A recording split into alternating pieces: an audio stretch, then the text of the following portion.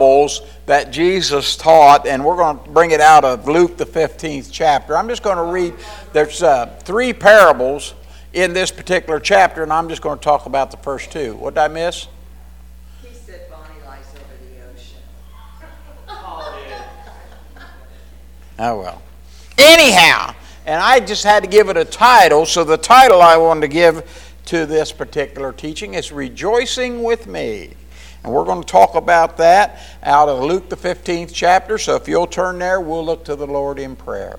Father, thank you again for your word. Holy Spirit, take charge of the service, that all things would work to your honor and glory. It's all about you, Lord. It's all about souls. And even Jesus didn't let things sidetrack him in his teaching when the opportunities came to teach these particular parables. They had points to them that were important because they needed to be explained to those folks that didn't have the spiritual guidance they needed in the first century. But Lord, we're not any more, if you would, sharp on the spiritual things in our world today than they were back then. We still need your spiritual guidance and your spiritual direction in our life to help us be the people that will rejoice with you when things come our way from your holy hand. So guide us this hour in Jesus' name. Amen. Now I'm going to read in Luke 15, I want to read verses 1 to 10. And it says, Then drew near unto him all the publicans and sinners for to hear him. And the Pharisees and the scribes murmured, saying, This man receiveth sinners, and eateth with them. And he spake this parable unto them, saying, What man of you, having 100 sheep, if he lose one of them, doth not leave the 99 in the wilderness, and go after that which is lost until he find it? And when he found it, he layeth it on his shoulders, rejoicing. And when he cometh home, he calleth his friends and neighbors, saying unto them, Rejoice with me, for I have found the sheep which was lost. I say unto you that likewise joy shall be in heaven over one sinner that repenteth, more than 99 just persons which need no repentance. Either what woman having 10 pieces of silver? That's in our, did you notice that's in the joke in your bulletin. Either what woman having 10 pieces of silver, if she lose one piece, doth not light a candle, sweep the house, and seek diligently till she find it? And when she has found it, she calleth her friends and her neighbors together, saying, Rejoice with me, for I have found the piece which I had lost. Likewise I say unto you, there shall be joy in the presence of the angels of God over one sinner that repenteth. Now those are 2 different parables, and of course then the next parable, I'm not going to teach on it. I may refer to it later on, but it's about the prodigal son. Most of you probably know that one, probably more so than the 2 I just read. But here we go, back in verse 1. I want you to see Jesus here is getting a crowd gathering around him because they drew near unto him, it says there in verse 1. And he spoke to those that were attentive to hear what he had to say. He had a way of just, if you would, sitting down, and because of his reputation and his attitude or his spirit about him, had a way of drawing a crowd to hear what he was going to be saying. Now the verse there that it quotes and said, all the publicans and sinners. How would you like to get to preach to all the publicans and all the sinners anywhere? Any county, any city, any group. When you want to preach, sometimes you need to call out the group, if you would, and preach to them. Now, Jesus didn't say, hey, I want to gather all the publicans and sinners because I got something I got to warn you guys about or tell you about. He didn't do that, did he? Who labeled them the publicans and the sinners that came to hear Jesus? Well, you read the next verse, you'll find out. But you know, when it says all publicans and sinners, that could be a pretty large crowd. There's an awful lot of sinners in this world. Now, we know how many publicans we have. What are publicans? Those are tax collectors. Amen? And they're busy in Washington right now trying to add 87,000 more IRS tax collectors just for us. Of course, they tell us they're going to do one thing, but reality tells us there's going to be more to it than what they're telling us about those folks. So when we see those things and know that the word publican means tax collectors and the word sinner still means sinner. Amen? So that's the group that he's talking to here. And in today's society, I would say that's a pretty big crowd he would have had if it's all. Okay? All's how many? Oh, we've heard all that before, have we not? I've heard speakers that wanted to put the word all in there and tell you all, and it didn't work. So anyway, that's not exactly. The Everyday Bible on that thought says just a little different. It says the tax collectors and sinners all came to listen to Jesus. So you get a little different perspective when you write it in that kind of way. In either quote of Scripture, the word all doesn't become totally inclusive. That everyone is all. Did I miss something? Oh, I missed a cough drop? Okay. All right. We'll go ahead and cough. Anyhow, the word all was, as we were told by some, does not mean everything is inclusive. Sometimes it does. Amen?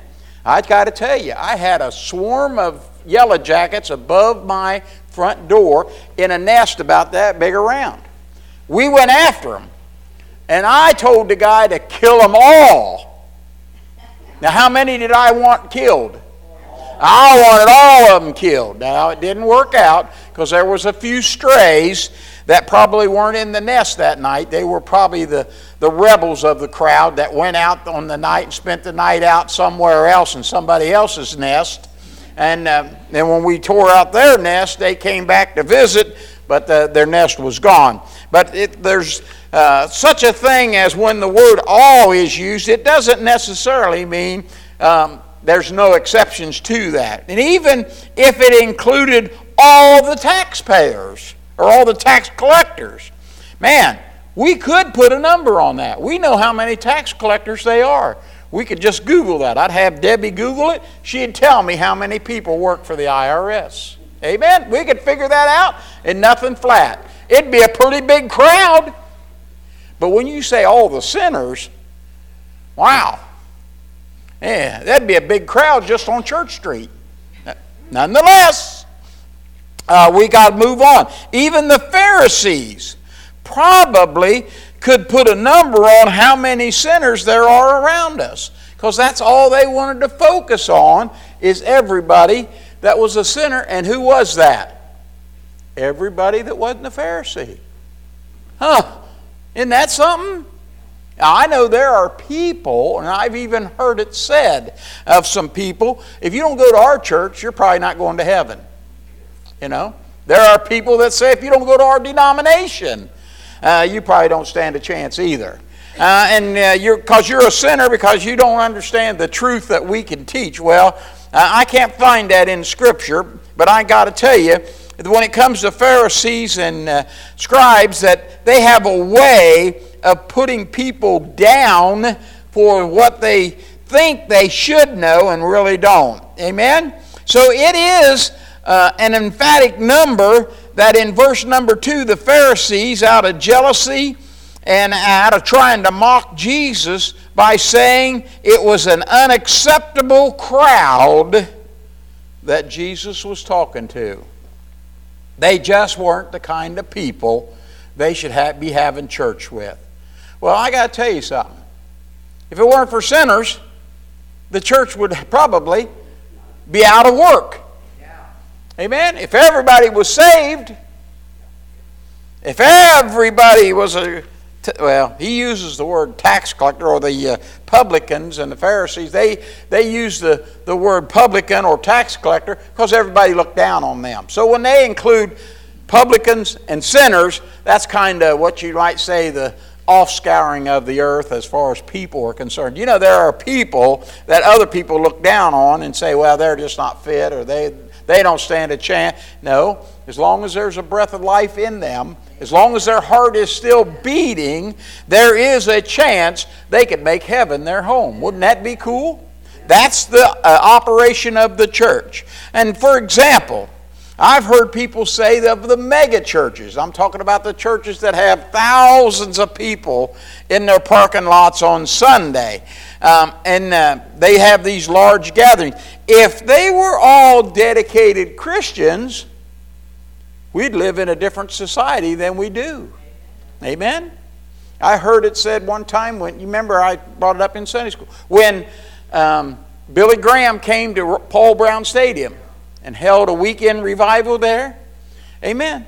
We took the time to get involved in that, and the thousands that went forward to make a commitment to Christ, and a couple weeks later, as the wind blew over it, it kind of went its way. Amen. I did hear a testimony of a guy that was a coroner in Los Angeles County, and in Los Angeles County, they have, in the coroners, they have to go out and find shootings and murders and everything. I didn't know O.J. was that busy, but they went out and found all these bodies, tagged them, and had to find homes to them. A lot of them were homeless people, and even the drug problem, and they went and did a TV interview of the coroner that was in charge of Los Angeles County coroner situation, and he says, how many dead bodies are you trying to find, who they are, figure them out, get everything, paperwork all done on all of them? He said, we do about 30 a day. He said, wow, that's a lot. When you figure 7 days a week, that's 200 and some people. Yeah, he said, that's what comes through here on average. Now, there are days it's higher and lower. He says, have you ever had a day when none come through? He said, we did have 1 week, it was a long time ago, 1 week where we had absolutely zero for the whole week in this morgue. The guy said, when was that? He said, it was the week Billy Graham held a revival in the Los Angeles Coliseum. What about that? Well, nonetheless, there are people that look at the congregation size and think, man, if they were all Christians, they could turn the world upside down. Well, I've got news for you. Jesus and his 12 turned the world upside down, and they weren't considered a mega church or a large church. It isn't how big the church is, it's how big the heart of that church is that makes a difference in the community where that church resides. Amen? I'd say the same thing about the people that say about the flood in Florida. It destroyed all the homes. Well, if you went down there, you'd find it didn't destroy all of them. Amen. In Florida, it's not exactly 100% flat as it can be. It has hills and ups and downs and curves, and there's probably high spots and low spots. And the guys that build on the high spots, their houses are probably wet, maybe even wind damage, but it's not like it destroyed all of Florida. Amen. If it had destroyed it all, there wouldn't be nobody left there. They just closed the door at the Georgia line and called it a day. But people use the word all, and they use it way too extravagant in what it's trying to accomplish. Sometimes the word all, in a context, is so exaggerated that it's not even sure what it's trying to put out, but it just means usually a bunch at least. There's a whole lot of them. Amen? Haven't I told you 1,000,000 times about that exaggerations? Amen.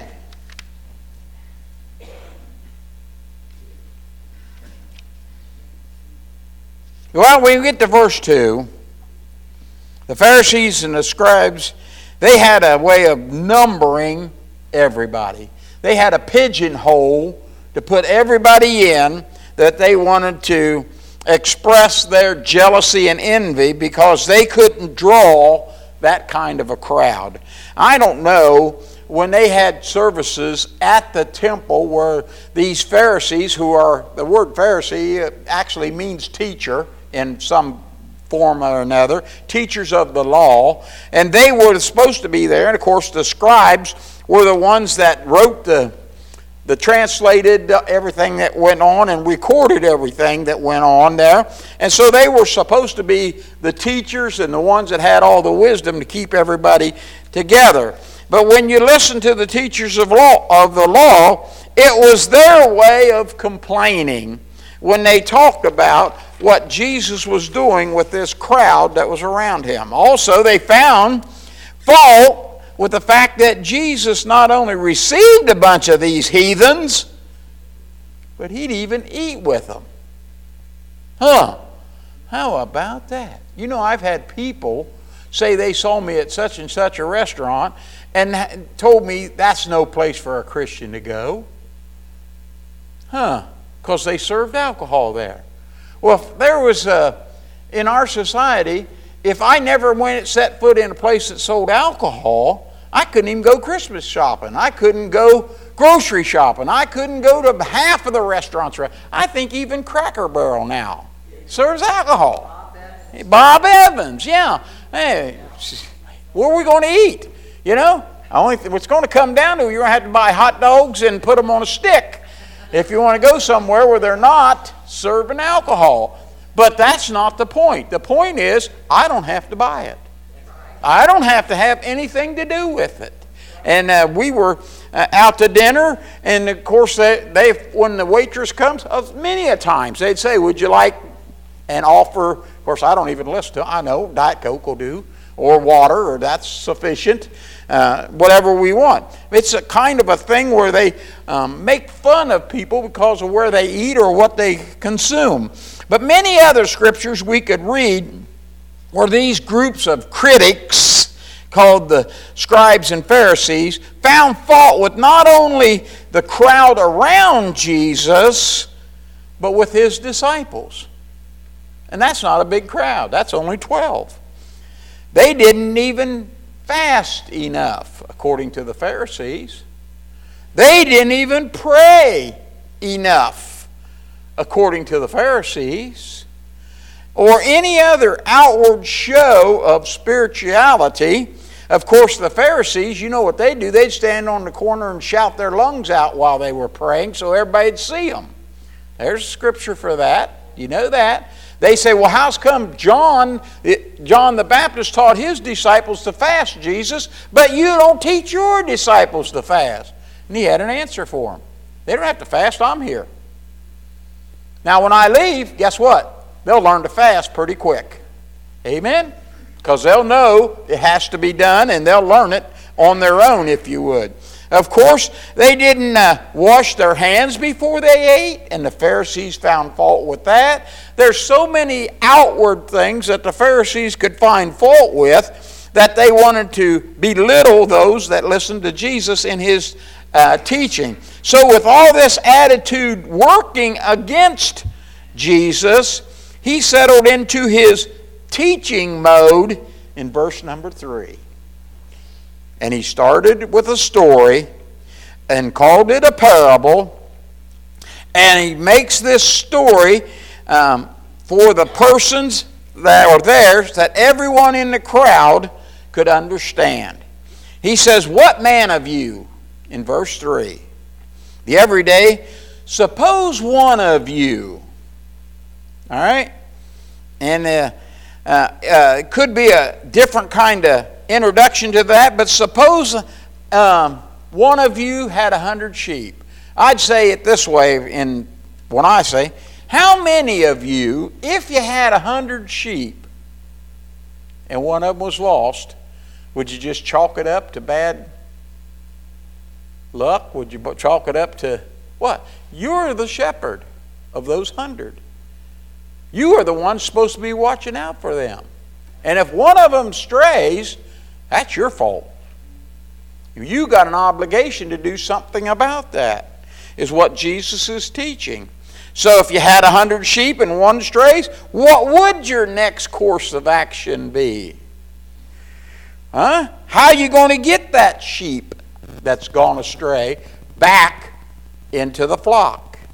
After all, it's the nature of the predators around sheep to try to find the sheep that strays from the flock and attack that one. Did you know that's how it works? Did you know that? Oh, you guys don't watch Mountain Man, do you? Amen.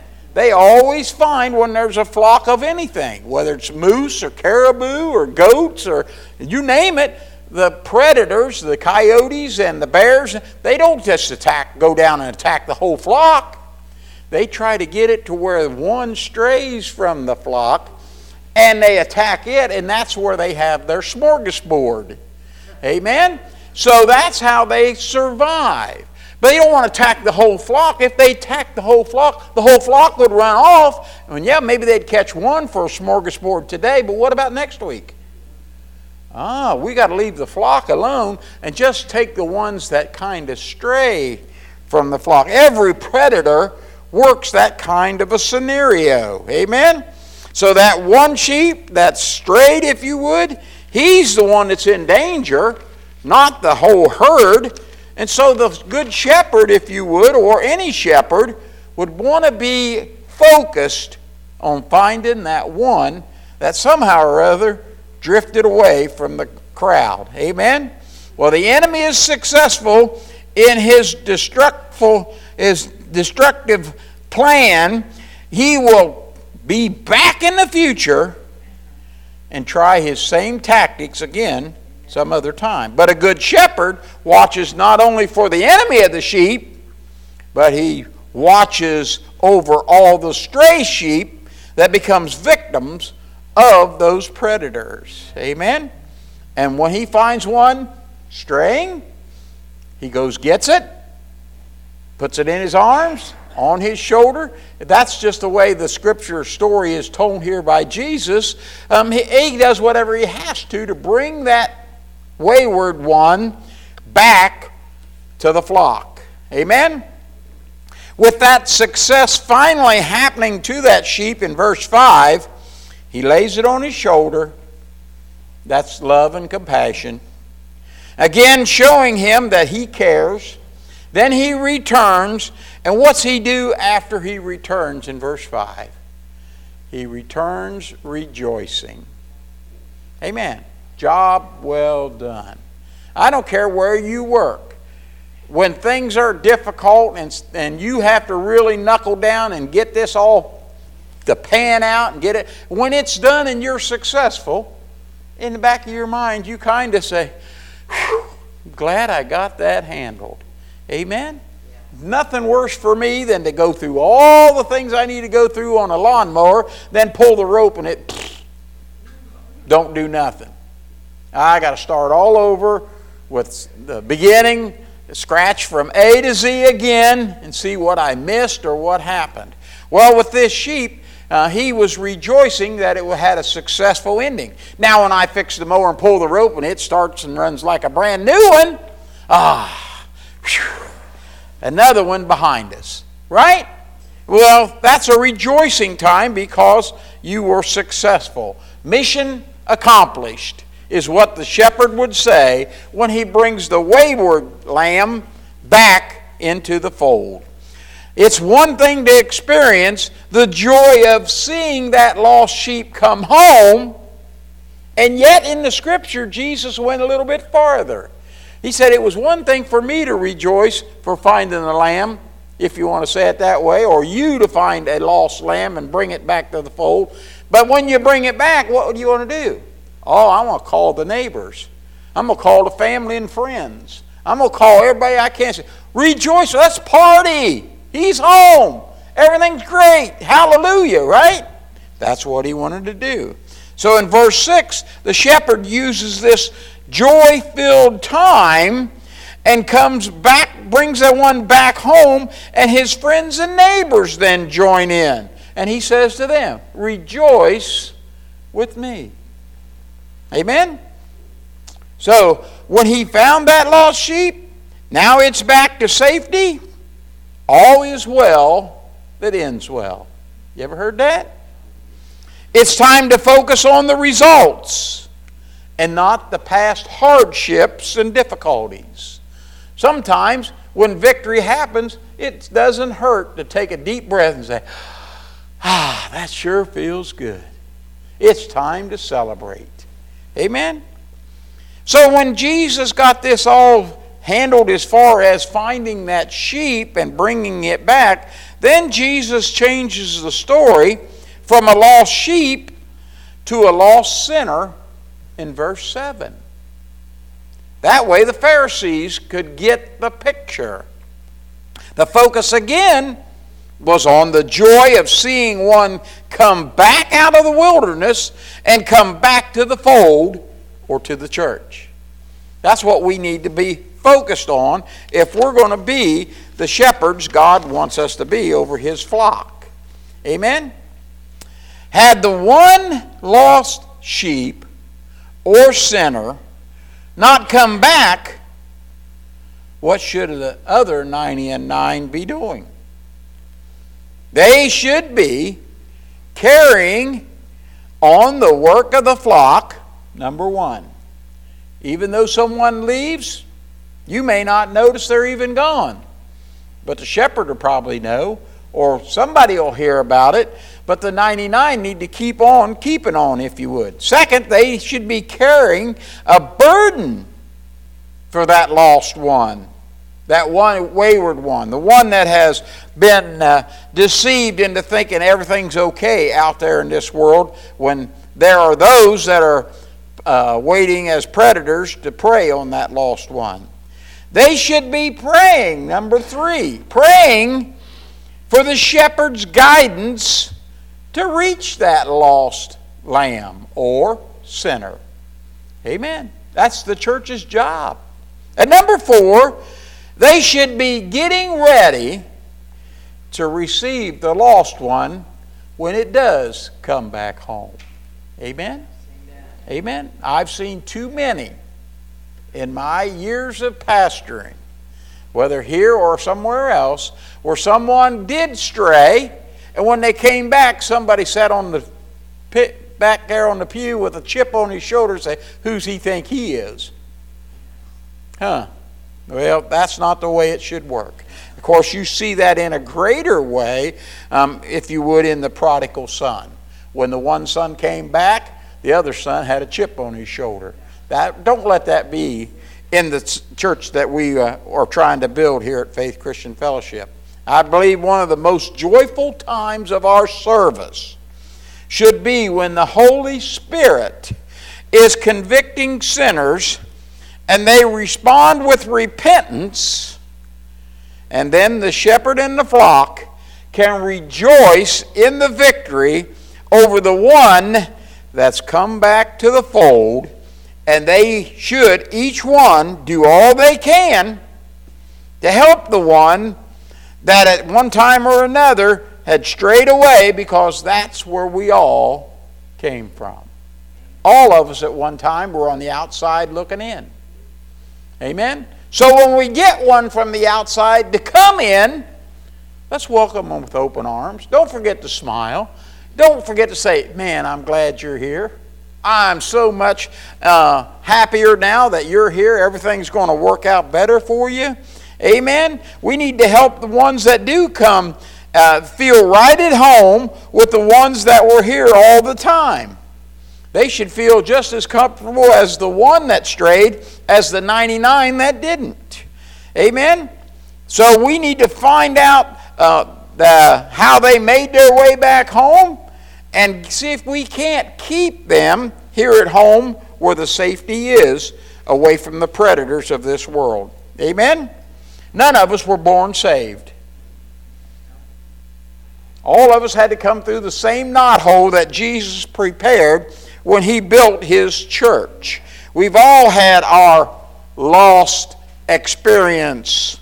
And we strayed from the safety of the shepherd and from his loving arms. But once we feel his love touching us, when he carries us on his shoulders back home, the peace and joy not only was good enough for us as individuals, but it is such a great time of encouragement for the entire flock.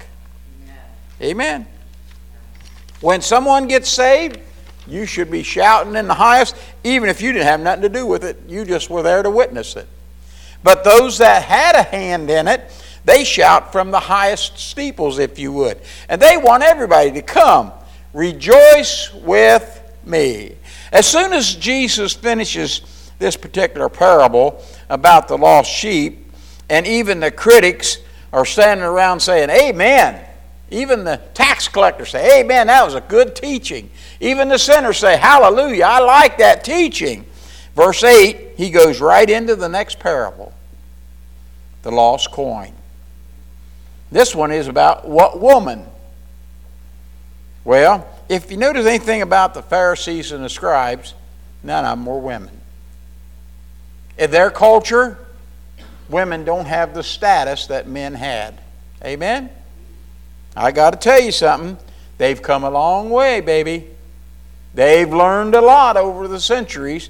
And there are women now that can do a great work for the kingdom of God.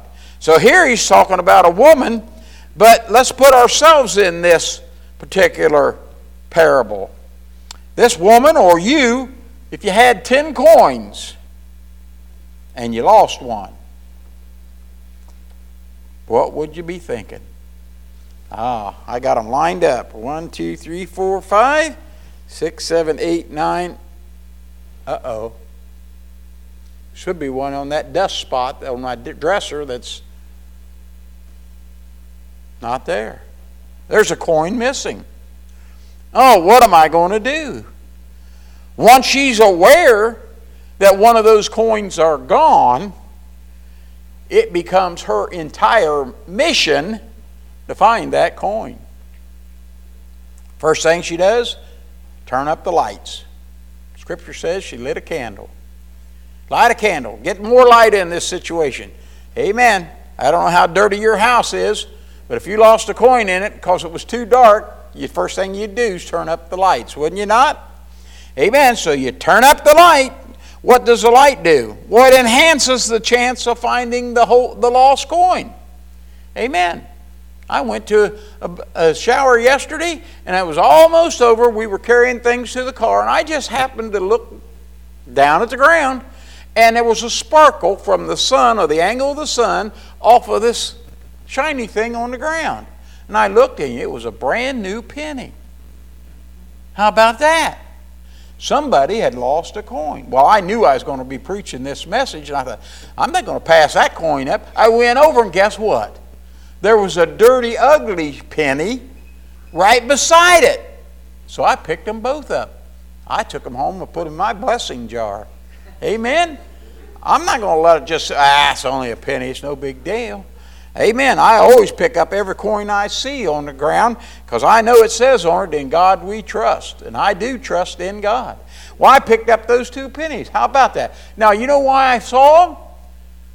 Because the sun lit up this area and it glistened off of that shiny copper-looking round thing. And I thought, what is that? And I thought maybe it was a stone or something shiny. I looked, and it happened to be currency, a coin. So I took advantage and picked it up.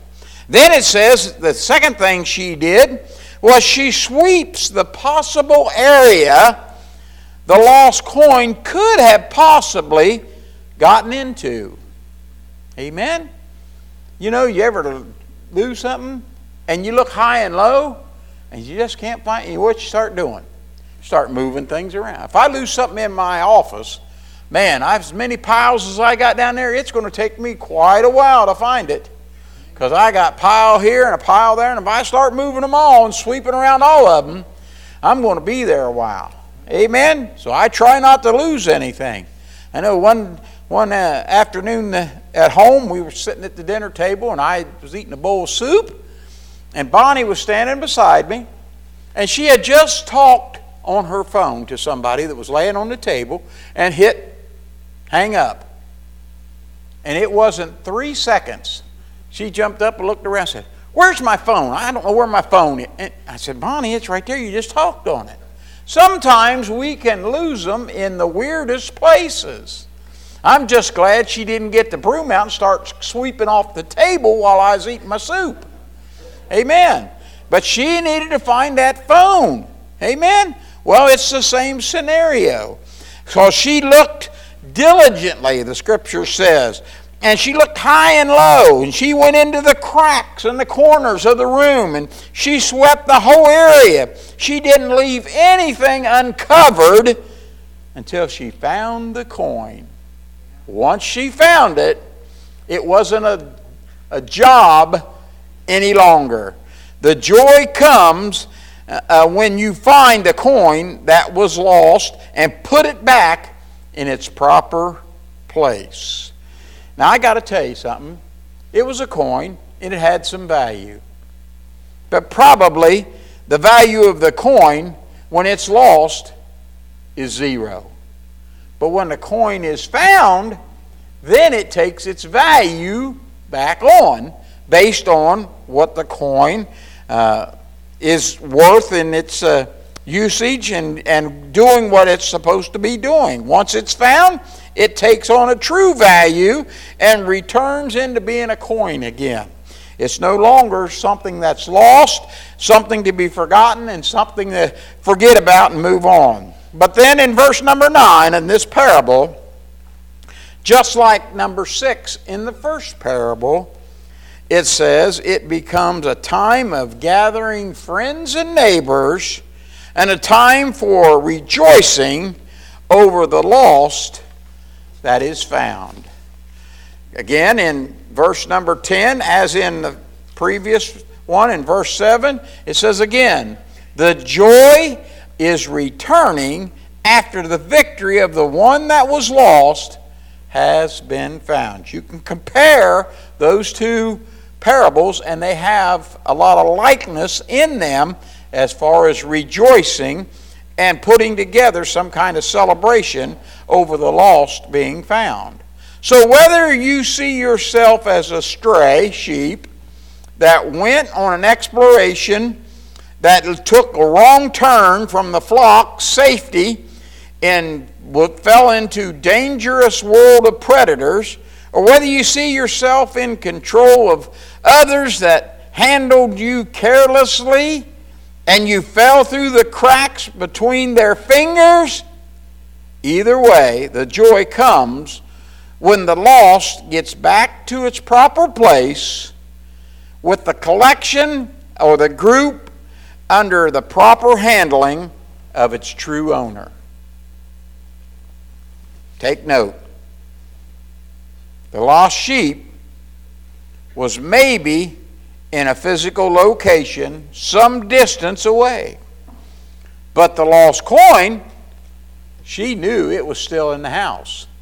She didn't have to call in a search party. She just needed to turn up the light and get out the broom. Amen?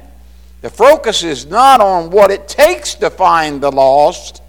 The focus is on finding the lost and bringing them to safety.